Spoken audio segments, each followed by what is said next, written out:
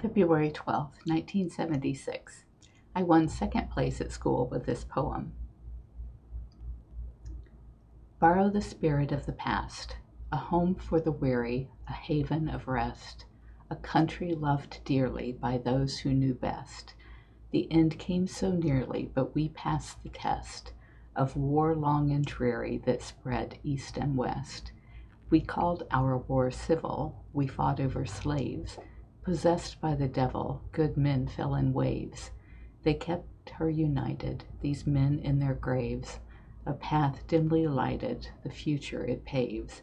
To give us tomorrow, and yet yesterday, with joy and with sorrow, helps light up the way.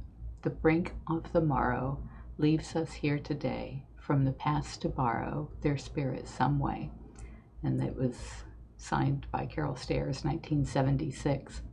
This photo is around 1974, which was just before the time that I was raped. I made the dress I'm wearing in the photo, and I made several versions of it from different fabrics. The necklace was lapis lazuli that Stephen Browning gave me when we were dating.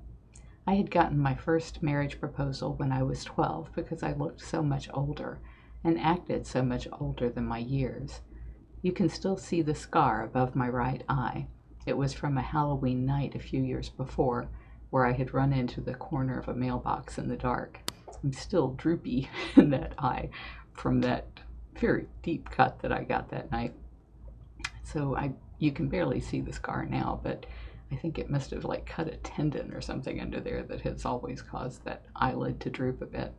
I also note that this is the first place in my diary that I talk about being raped. I never actually spoke about it to anyone until I was in my 40s, maybe late 40s, maybe older than that. So I'm kind of surprised to see it mentioned here, and I don't know where else the detail on that is, but I suppose one page at a time we will ultimately get there.